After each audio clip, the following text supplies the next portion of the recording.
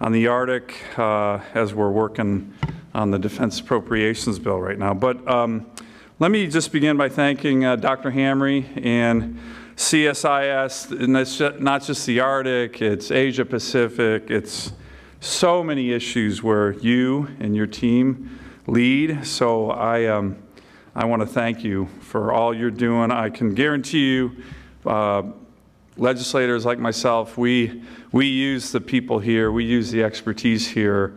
I always jump at the chance to come and say a few words. So thanks again for the invite, and thanks for all the great work that you are doing. And I know Heather's not here, but she's been doing fantastic work, Heather Conley at CSIS. So there's a running joke right now on the Armed Services Committee, the Senate Armed Services Committee, on which I sit.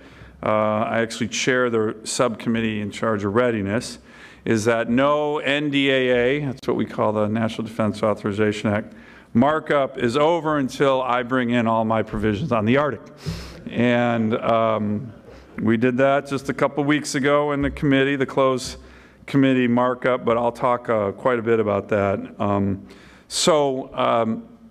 What I wanted to talk about is just kind of my view. Mostly this is from the kind of military armed services perspective of what I would consider three noteworthy trends as it relates to the Arctic. First, that on the issues, particularly as it relates to the military and our DoD policy, it's Congress that is driving it. Unfortunately, the Pentagon is not, and I can get into that quite a lot. My remarks here say Pentagon is a distant second. I would say it's, a real distant second. And while the media often, this has been a kind of lament of mine, the national media likes to kind of focus on the conflict. I always say there's a lot more going on in Washington that's bipartisan that you see all the time. I literally just came from a press conference where Senator Sheldon Whitehouse of Rhode Island and I just introduced our second version of the Save Our Seas Act. This is the Save Our Seas Act 2.0. It's all about ocean debris, ocean plastics. Our bill last year got signed into law by the president. He was very excited about that. And just with regard to the NDAA, that came out of committee 25-2. And that's a big, important bill. So, but in the area of the Arctic, I will tell you that definitely a growing bipartisan focus on what we need to do and how we need to increase our focus in that area. So that's very positive as well. And then third, there is a rapidly growing interest in the Arctic, whether it's from other countries, China, to name a few, Russia, but federal agencies, think tanks, service secretaries. I'll do a shout out to one in particular today. This topic is really starting to gain hold in Washington, and I think that that's important. So, and so is the media. So if you look at some headlines here from major news publications, just how are we doing on our slides? There we go. This is just a little smattering. Heck, even 60 Minutes you may have seen. There's a bunch of, there's a lot going on here, and this is just in the last couple months. So that's also positive. So where is all this headed? Well, throughout the decades, as one of our last great frontiers, the Arctic certainly has captured the imagination of Americans. We purchased my wonderful state, the great state of Alaska, in large part because of dreams of that future in the Arctic, where the original, if you saw the Senate debates on the purchase, what's called the Treaty of Cession, when we bought Alaska from Russia, there was talk about new trade routes, new riches, new resources, new alliances, and in some ways, that's starting to happen. Whether we've gotten past the realm of just the Arctic and our imagination, it's starting to happen where we're finally beginning to take concrete actions to ensure a safe, peaceful, prosperous Arctic region, but we have a lot of work to do. We have a lot of work to do and a long way to go. So I'm going to briefly talk about what's at stake, where we are today, a little bit about the NDAA, and then kind of a vision for the future. But what I really want to do, and I mentioned this to Dr. Hamry, is get through this kind of quickly and really have a conversation, get your views on some of the things that we're working on. So overall, when you look at what's at stake in the region, I like to kind of focus in 5 areas. And these don't always get the focus that they need, but I think they're the important ones. Resources, transportation routes, the strategic location of the American Arctic, which is Alaska, the environment, and yes, people. I can't tell you how many times it seems to be an afterthought by some of our DOD senior officials, like, oh wait, people live there. Yeah, people live there. There happen to be my constituents who live there. So first, resources. You know, I think some of you have seen these, but whether it's particularly with regard to natural resources, the U.S. Geological Survey has estimated that the Arctic region has approximately 90 billion barrels of conventional oil, almost 1,700 trillion cubic feet of natural gas, 44 billion barrels of natural gas liquids. These are some of the largest deposits that we think of natural resources in the world. And that's just natural resources with regard to oil and gas. With regard to mining and minerals, like rare earth minerals, some things that are very important. You know, I was the former commissioner of natural resources and energy in Alaska. We did an assessment that Alaska, if it were a country, would be top 10 in the world on 10 of the most important minerals in the world, just my state. So there are a lot of resources in the region. Second, transportation routes. More important than ever with the receding sea ice, Vladimir Putin has called the Arctic transportation routes the new Suez Canal that Russia will control. So that's his vision. Recently, Secretary of State Mike Pompeo, some of you may have seen a very strong speech at the Arctic Council meeting in Finland. He also said that, quote, Arctic sea lanes could become the 21st century Suez Canal and Panama Canals. He just didn't mention the part about Russian controlling that.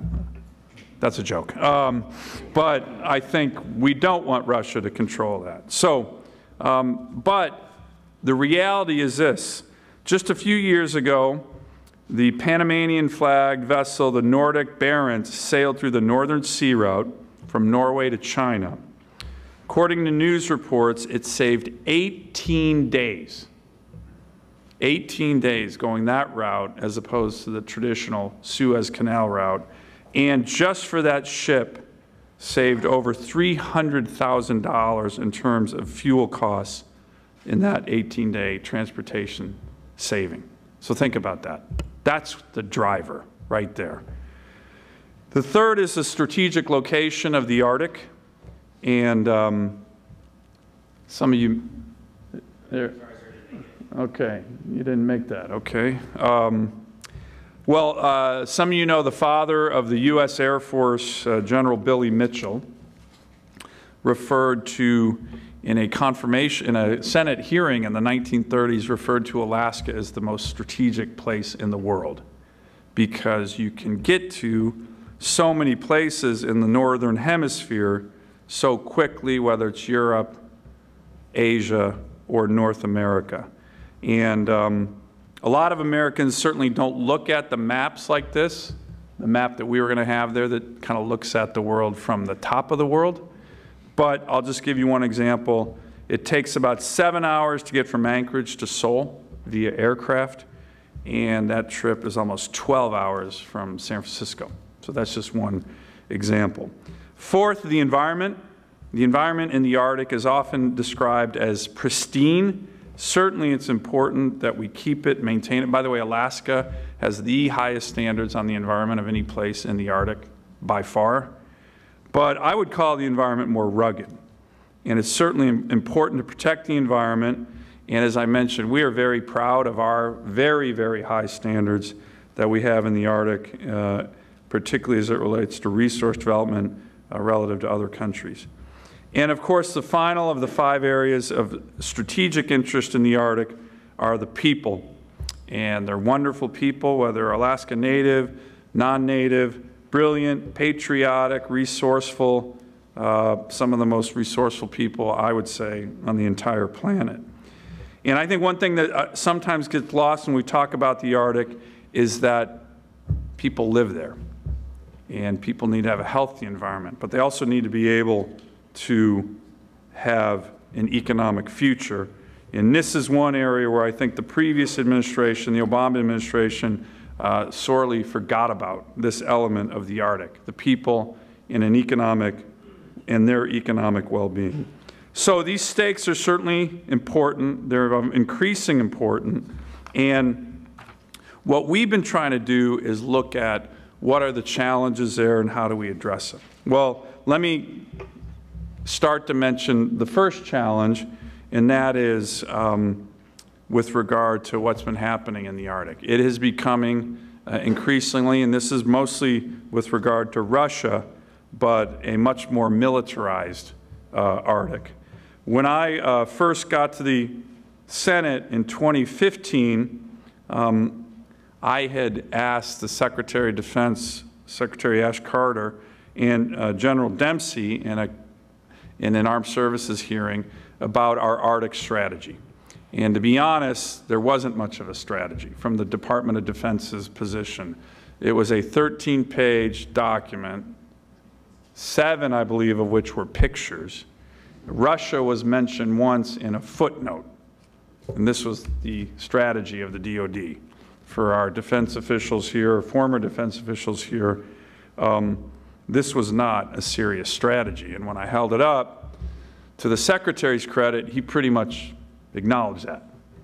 And not only did he acknowledge that, but then General Dempsey jumped in and talked about the military buildup in the Arctic. Do we have that slide, Jason, for the? Okay. And if you look at what the Russians were doing, General Dempsey had mentioned that the Russians had recently announced that they were creating 6 new brigade combat teams, 4 of which would be in the Arctic, and that was in addition to the airports, strategic ports, and other military bases that they've been building in the Arctic. So, not sure we have that slide, but maybe it'll get up there in a minute. So to me, what we started to do was say, okay, here's the challenge. We don't really have a strategy, so how do we address this? So what we started to do, and again, this is in a very bipartisan way, is each of the past 5 NDAAs, National Defense Authorization Acts, we've been able to put in language and entire sections on the importance of the Arctic and the increasing importance as it relates to our military. So in the NDAA in 2016, we required an Arctic strategy from the Secretary of Defense. And we laid out what we wanted in it. Not fluffy pictures, but serious military strategy with regard to the Arctic. In 2017, I had a provision in there talking about the concept of a strategic Arctic port.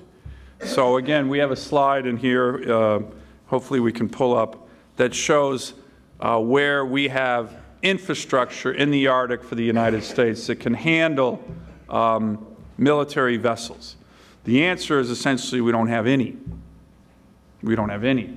The closest one is Anchorage. This is the Russian Arctic buildup. There you go. You get a sense, and there we have Alaska over there and what we have there.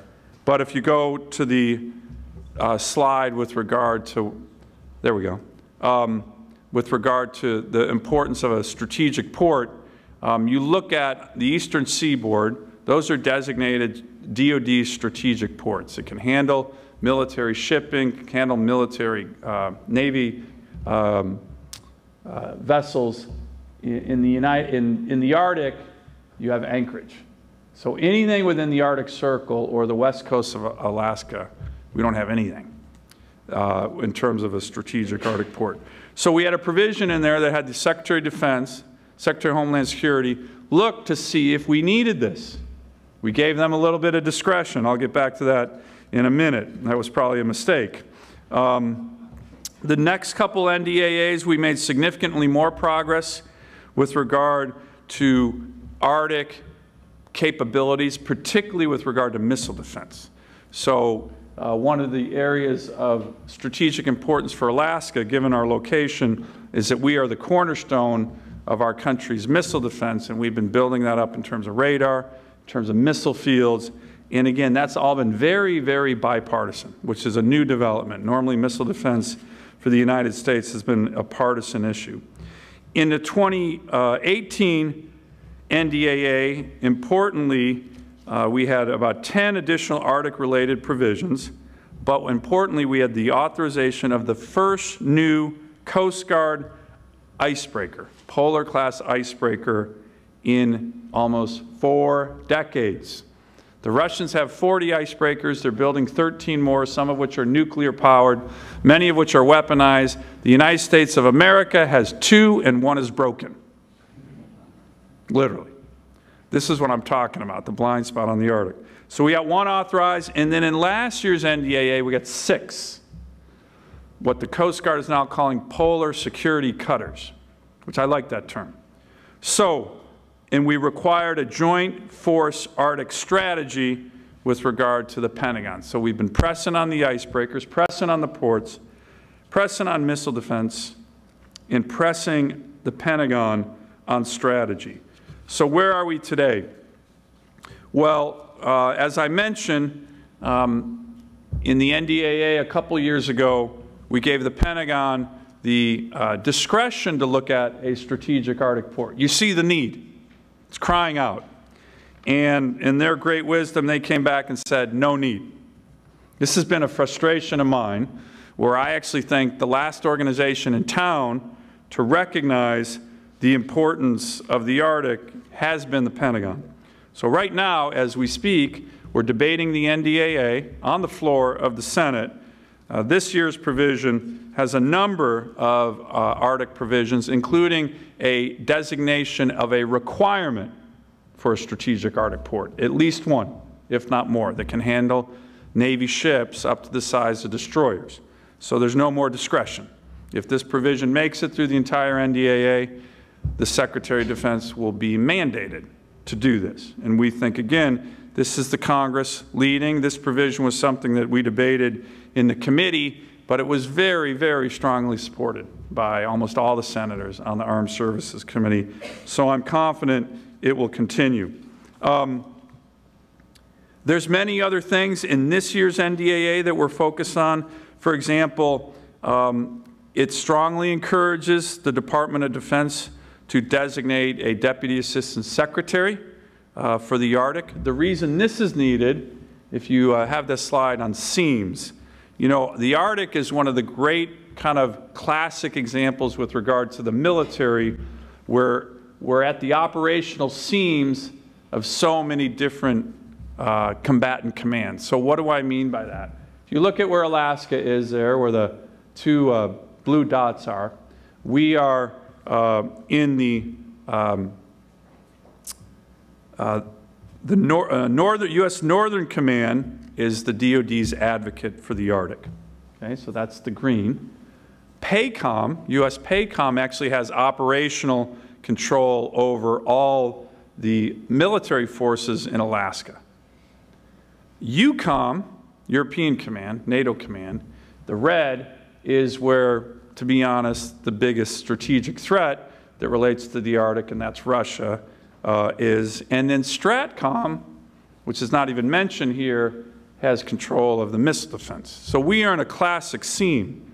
So what does that do for the defense strategists here? You know, sometimes that is an indication sometimes of importance, but it can also be an indication that nobody's in charge, and that's a challenge. So we have been encouraging the Pentagon to designate at least a DAS level DoD official for the Arctic. Second, in this NDAA, in addition to the strategic Arctic port and that designation, the NDAA includes a provision requiring the Secretary of Defense to provide a plan on how each military service will implement the Arctic strategy. And third, learning from history, you may have seen the Norwegian cruise ship, the Viking Sky, that lost power off the rough seas in Norway a couple months ago. 1,300 passengers, 24 hours to be evacuated. We are now requiring the Pentagon and the Coast Guard to have plans with regard to rescues in the Arctic. You may have seen the cruise ships are now doing the Northwest Passage as well. So we are pushing on this. I will do a shout out, though, to certain members of the Pentagon. I don't want to be all doom and gloom with what is happening there.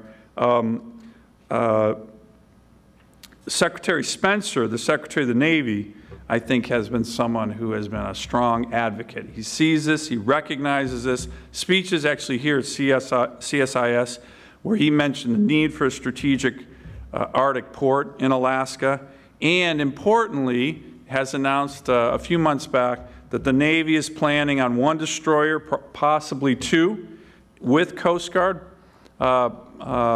ships with it to do a transit of the Northwest Passage this summer. Some might call that a freedom of navigation operation. I'm not sure the Navy is going to use that term, but what it would be is over the pole, down through by Alaska and down over to New York City. The Secretary will also be coming up to Alaska as he and I have toured the naval base of Adak out in the Aleutian Island chain, which is an incredibly strategic location. Not only the gateway to the Arctic, but the gateway to the Indo-Asia Pacific. And right now the Navy and the Marines are planning a large-scale amphibious exercise for Adak as early as September. So certainly the SecNav is starting to get it. We think that other members of the Pentagon are waking up to the challenge. And importantly, so is our Secretary of State. As I mentioned, you may have seen the Secretary recently in his speech at the Arctic talked about how the Arctic is a potential avenue for expanded great power competition and aggression spanning 2 key regions, the Indo-Pacific and Europe, and the U.S. allies and our homeland. And I commend Secretary Pompeo and others like General O'Shaughnessy, the Northern Command Commander, who are finally viewing the Arctic in the strategic way in which I think most of us believe we've neglected for too long. So I think we're at a strategic inflection point here regarding the Arctic. There's geopolitical challenges. The important regions, this important region, as it relates to the United States, is an area where the Congress is certainly focused. And as Secretary Pompeo recently stated, the world has long felt the magnetic pull towards the Arctic, but never more so than today. The region has become an arena for power and for competition, and the 8 Arctic states must adapt to this new future. We have great allies in this Arctic Council, some of whom share our views about the concerns of the militarization of the Arctic, but some countries that don't share our interests, Russia and China, are also very, very active in this region. So my bottom line is we're making progress. It's progress that we hope the Pentagon can start learning from. The progress is mostly coming from the Congress in a bipartisan way, but we have a long, long way to go to catch up, to recognize the importance of this critical area. America is an Arctic nation because of the great state of Alaska, but the realization of that is finally starting to occur. We just need to accelerate it, and I look forward to working with CSIS and others to make sure we're protecting our interests in the Arctic as an Arctic nation, working with our allies, and defending the sovereign territory of the United States in that region, which is so important to all of us. So thank you very much, and I look forward to your questions, John.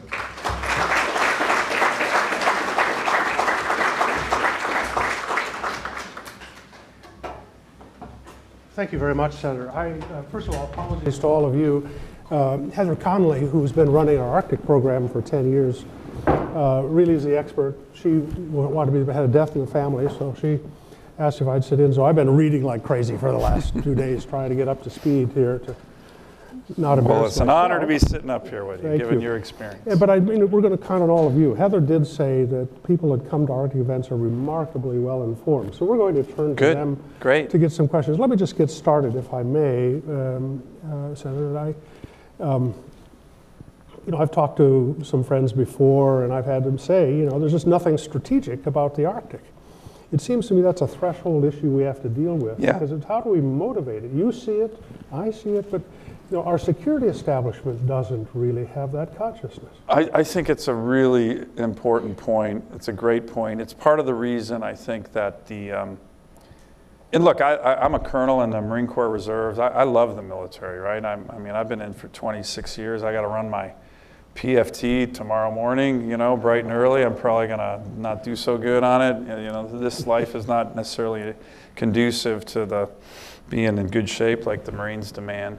But there are times when I think, and I've mentioned this to the leadership in the Pentagon, particularly on the Armed Services Committee, you can tell where you have senators, maybe grilling the admirals and the generals, where there's an element where you can see some of the defense establishment is looking at the Congress or the senators kind of like, oh, geez, these guys really don't know what they're talking about, or this is kind of annoying that I have to sit here and take it. And, I recognize that, and I'm sure sometimes it's true. But there's also times when, to be perfectly blunt, the Pentagon is so big, bureaucratic, groupthink, that they don't always see it. And maybe the generals and the admirals are the last to get it. And, there's very big examples of that. Goldwater Nichols is probably the most, obvious of what happened there, where the Pentagon completely opposed the joint force approach that the Congress essentially hoisted upon them. And I think this is one of these examples where, again, I won't name names, but my first year in the Senate when I was trying to press this, I felt it was kind of a lonely crusade, me, Senator Murkowski, and Congressman Young on the House side. But you did have senior generals and admirals essentially saying, well, literally I had one, well, Senator, there's nobody up there. And I was like, well, actually, there are people up there. They're my constituents. They're Americans. They're very patriotic. Alaska has more veterans per capita than any state in the country. And the Alaska Native population, which is almost 20% of the population, serves at higher rates in the military than any other ethnic group in the country. So we get it. We understand it. We've defended our nation. So, but there's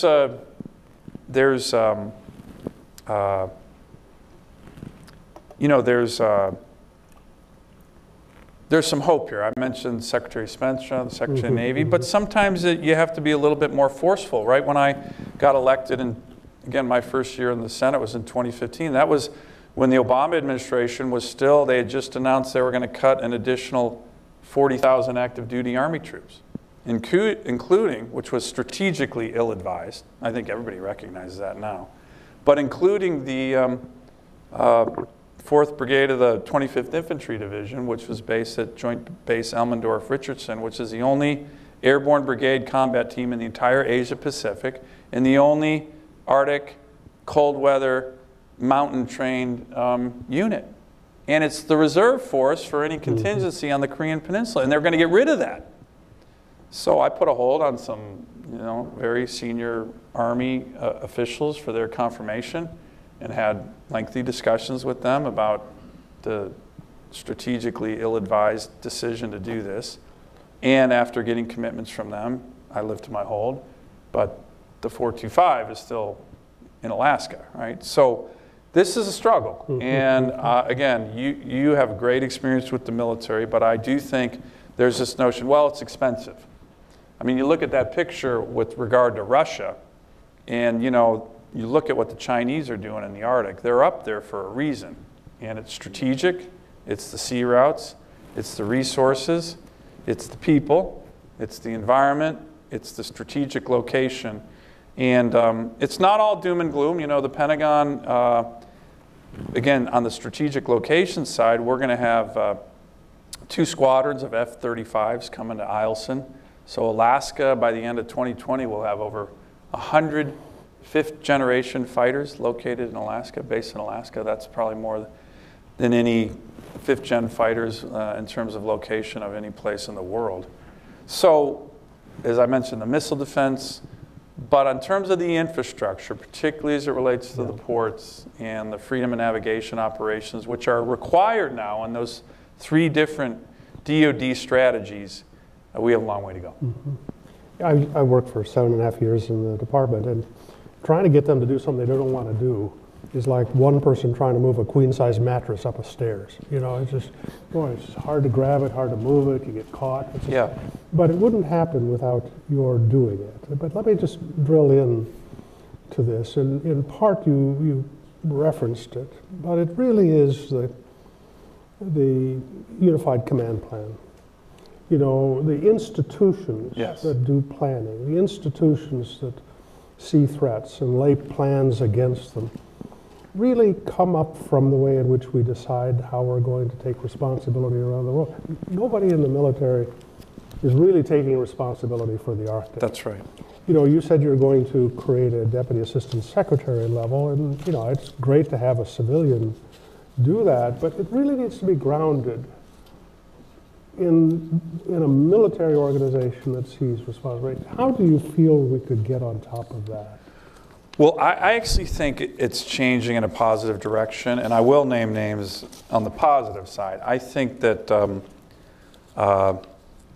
so I mentioned that slide that showed the seams of the different combatant commands, and that's actually a really important slide because, again, it shows kind of the interest. Can we get that slide back up? Can you guys find that slide again for us? Go ahead, sir. Yeah, there you go. No, one more. It was the one you skipped over. There you are. But I do think that General Shaughnessy, he's now the commander of U.S. Northern Command. At least in my tenure in the Senate, the last three Northcom commanders, now that's a big job, right? Northcom is a big job. That's the border. I mean, they have a lot of things they have going on, but they also are the advocates for the Arctic. And I would say that General Shaughnessy is really starting to take this area seriously. He's been up to Alaska a ton. He literally said in an armed services hearing recently that he, quote, views the Arctic as the front line in the defense of the United States and Canada. And so on a lot of these issues, I think that is starting to take place with regard to Northern Command, at least under General Shaughnessy's leadership. But, you know, you kind of get a one-step forward, two-step back approach. I mean, again, it doesn't even make a lot of news here, but just in the last couple of weeks, we had Bear bomber incursions into American, Alaskan airspace. We go intercept those Russian flights still now on a regular basis. But what we think is that when you look at the transportation routes, when you look at what other countries are doing, and when you look at the resources, there's a lot of strategic interests. And I think, unfortunately, the Pentagon seems to be really late to the game, but that's changing. And Secretary Spencer deserves a lot of credit to the Secretary of the Navy. Well, I'm glad to hear you say that, because that ultimately becomes the question. Where do you get someone who goes to work every day thinking about what we need, what are we facing, and what we need? And it's really going to be in finding some kind of a resolution. I don't know if we need a sub-unified command responsibility looking at the Arctic. Yeah. I don't know if you've thought about that. Yeah. So, I mean, again, that's one of the reasons why we love coming to CSIS, because you guys have a lot of good ideas. So I haven't looked at that, but now that you mention it, I will. Yeah. Maybe kind of like the way the U.S. Forces Korea work with Pacific Command. Correct. To do something. Right. We're going to have to get institutional focus, because otherwise they just get ready to go up to a hearing to talk to you. Correct. You've experienced that. Can I shift and just ask you, if you look at that geography, we're really quite dependent and partnered with Canada. Yeah. Canada's kind of has its own complex political geometry about the Arctic. They do. What would you say? How would you help us understand the dialogue we're having with Canada and how we should be working with them? I actually think it's positive. I have a really good relationship with the defense minister, like cell phone, texting. As a matter of fact, you may have seen Prime Minister Trudeau was in town just last week with his defense minister and foreign minister.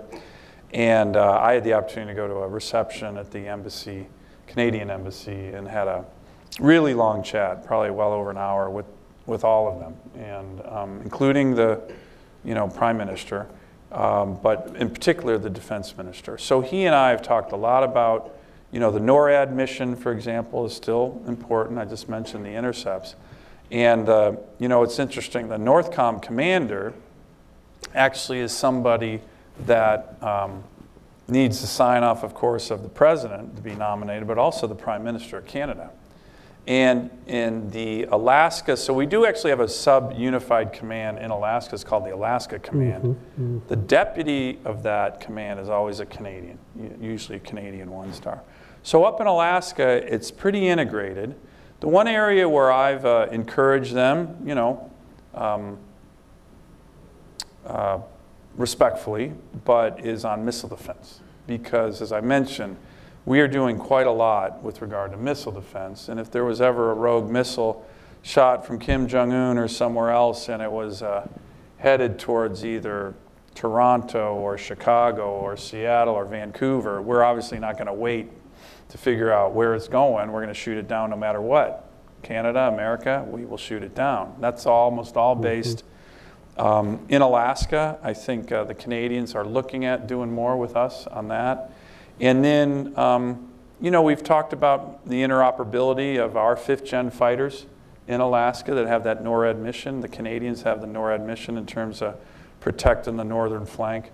So making sure there's interoperability there. I know they're looking right now at the F-35s in terms of purchasing that. So there's a lot of discussions, and as I mentioned just last week, I was, again, in rather lengthy discussions with the very capable Defense Minister of Canada, and he has very good relationships with all of our defense secretaries, despite the fact that we're kind of going through a number of them rather quickly. Yeah. You know, I looked at this Arctic strategy that the Department produced. One thing stuck out.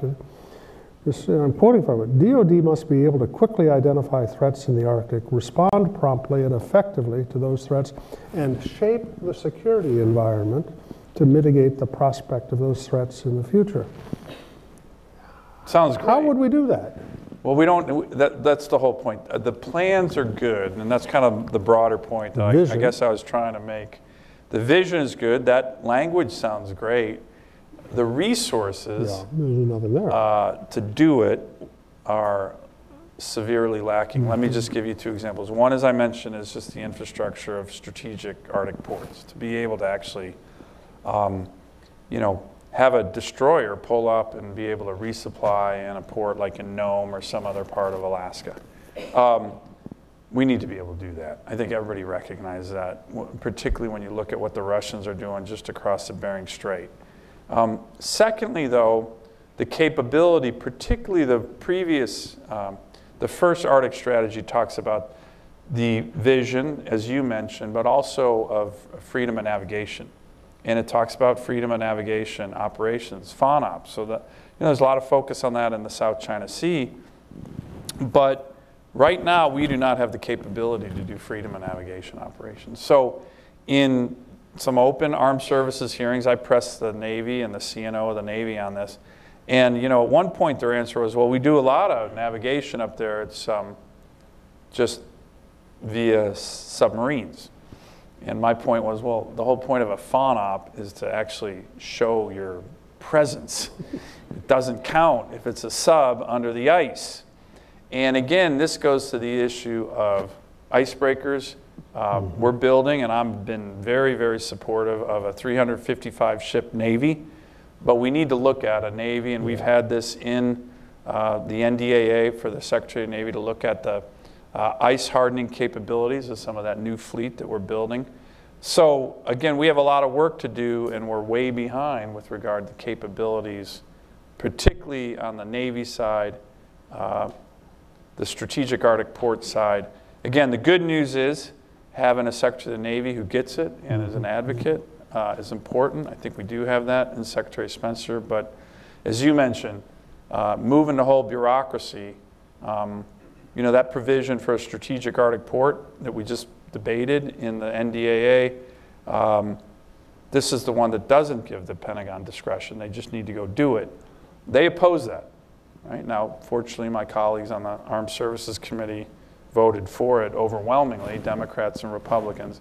But it was not because of the Pentagon's support. It was despite the Pentagon's support. I trust your staff is keeping track if you got a Yes. vote. So I think let us know if we got to pull them out. Let's start with some questions. Yes, sir, right here at the beginning. Let's bring a mic right down in the front. Thank you. Yeah, hi, Senator Sullivan, Cal B. Secretary with Defense Daily.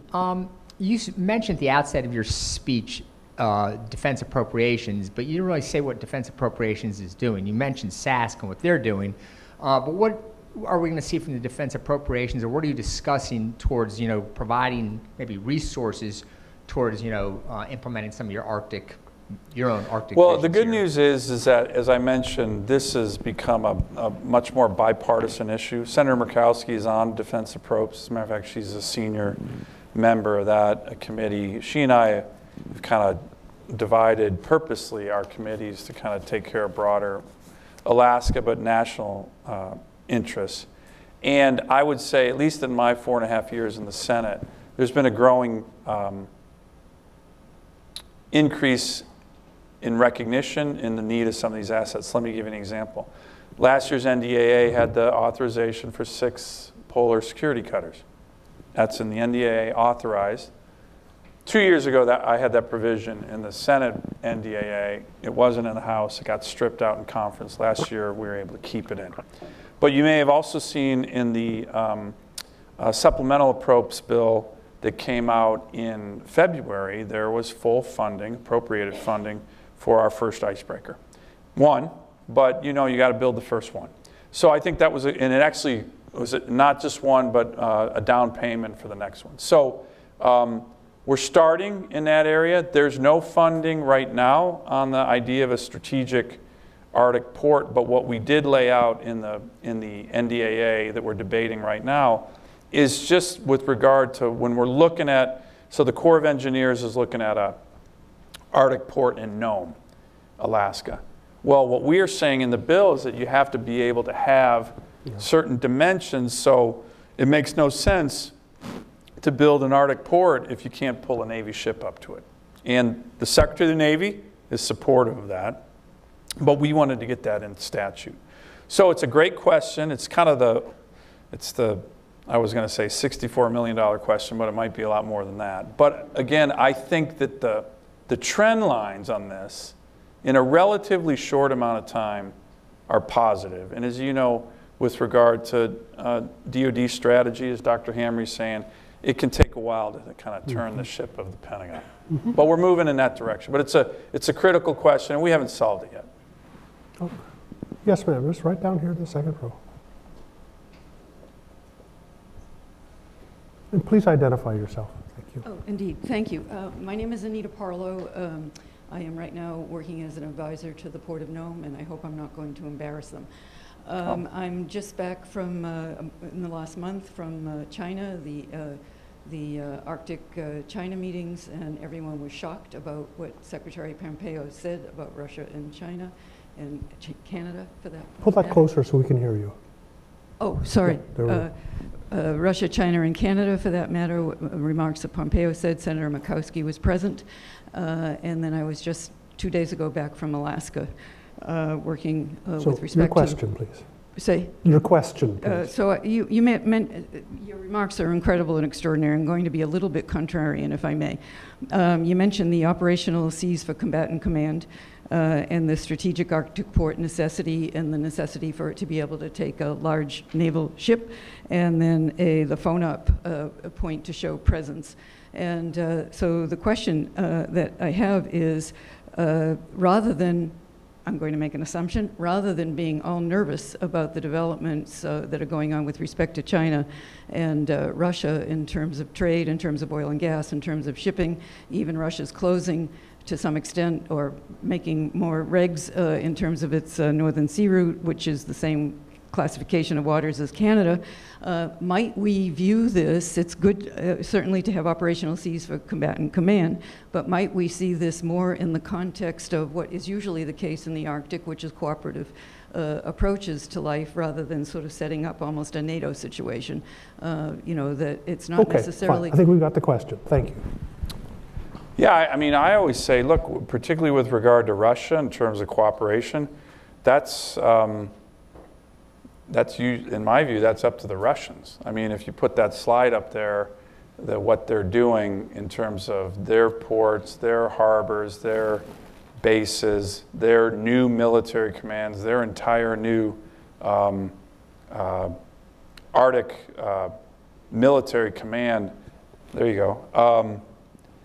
And given their history, right, it's not like they're, if you ask the Ukrainians or the Crimeans, it's not like they're, or the Georgians, it's not like they're a country that always reacts peacefully. And when Vladimir Putin says that they want to make the the Northwest Passage in the Arctic the new Suez Canal, I take him at his word. So I'm not saying that we should, you know, there's plenty of areas, science, search and rescue, that we can be doing cooperation. I agree with you that the Arctic Council has traditionally been a peaceful, cooperative council. It includes the Russians and the United States. But you can't turn a blind eye to this. That's my view. And I think it would be great if we could have the rule of law and freedom of navigation and cooperation with regard to resource development and other things. I just don't necessarily, I see a map like that, and I don't necessarily get a warm and fuzzy about Russia's real strong interest in peaceful cooperation.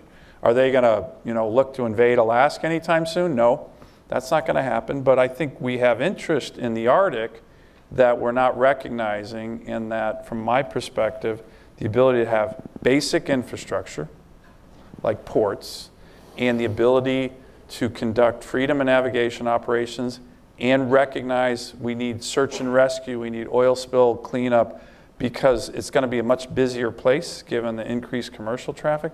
These are all things that aren't necessarily related to the military, but they're just related to an increased American awareness, presence, and resources that we need. So I think that the Secretary of State's speech in Finland was a recognition that, hey, there's a lot going on here, particularly as it relates to kind of some of the great power competition with regard to Russia and China. And by the way, this is not just the Americans speaking. If you talk to the Norwegians, if you talk to the Finns and others, we have allies who have very significant concerns about this map. And so that's a strong point of ours, that we have these allies, long-standing allies that we can work with in these areas. But there's a lot going on, and we need to recognize that. Okay, yes, sir. Right down here in the second row, please. Hung Tran from the Atlantic Council. Senator, I want to ask the question about Russia and China, which you have not mentioned. Do you see indications that they more cooperating with each other in rolling out their strategy, or are they also competing among themselves? Yeah, it's a great question. And it's a really good question. I think that, you know, like, I'll give you an example where I think they're cooperating. Russia's a big energy producer and exporter. China is a country that needs natural resources in terms of energy. So I think that looks like an area. The transportation routes, perhaps there's cooperation. So again, to the earlier point, if there's ways that we can cooperate with these countries in this area, I think that would be great. But as you know, Russia and China also have a long history of competition and long history of you know, border disputes.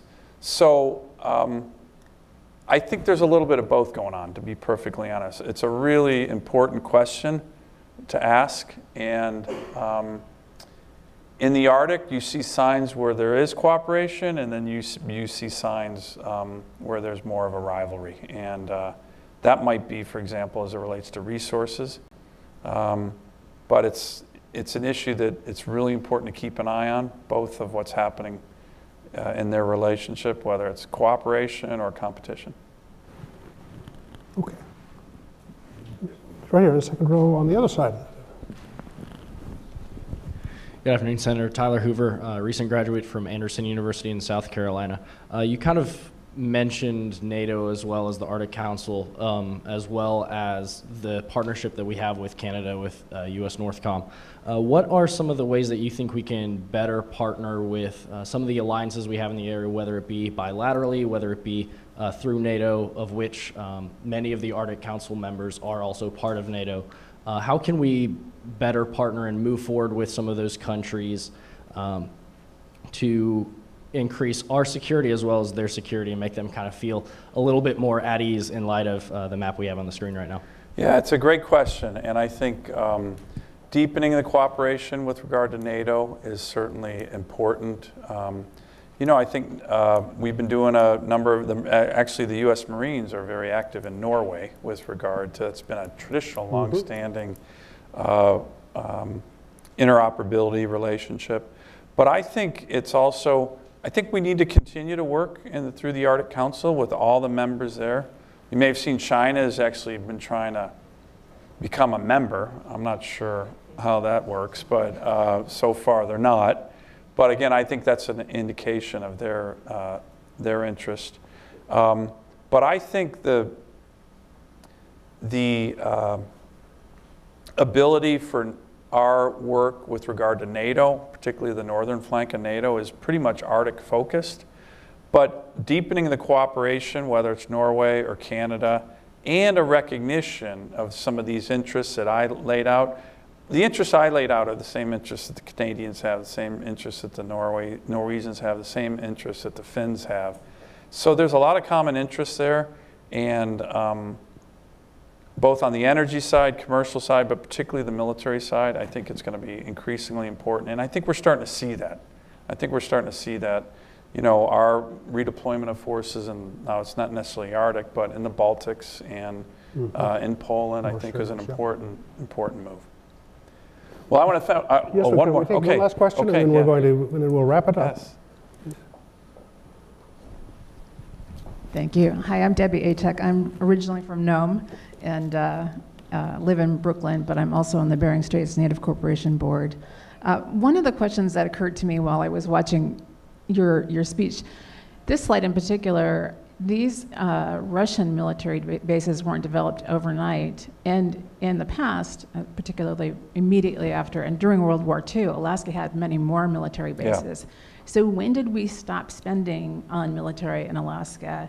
And why do you think they made that decision? Well, it's a really good question. And you're right about those. And Russia is kind of building up, reopening up a lot of airfields and ports, as you mentioned. And you're right, Alaska, particularly given that we were the jumping off point for the Lend-Lease during World War II, have huge airfields and huge military installations, many of which over time we've closed. I think there's a bit of and I'll give you one example. I was out on ADAC with the Secretary of the Navy just last summer. And when you're out there, for those of you who've been, this is a big naval base. It's got a big airstrip. Used to be able to handle subs. It is so strategic. Mm-hmm. And the secretaries even, publicly announced that, they're looking at possibly warming that base up, maybe having P-8 sub-hunters that will be based there partially during certain times of year, doing military exercises as is already planned with the Marine Corps and the Navy this September.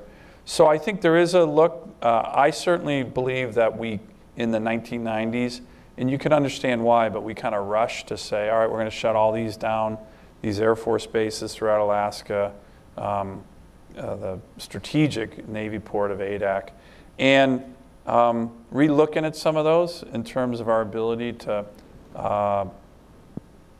do what the Russians are doing, I think is an important exercise. And I think particularly right now at ADAC, that's starting to happen. And I think that that's positive.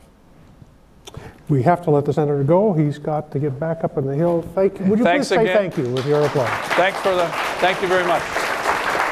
Thanks, John. Yeah, that was great. Thank you very much.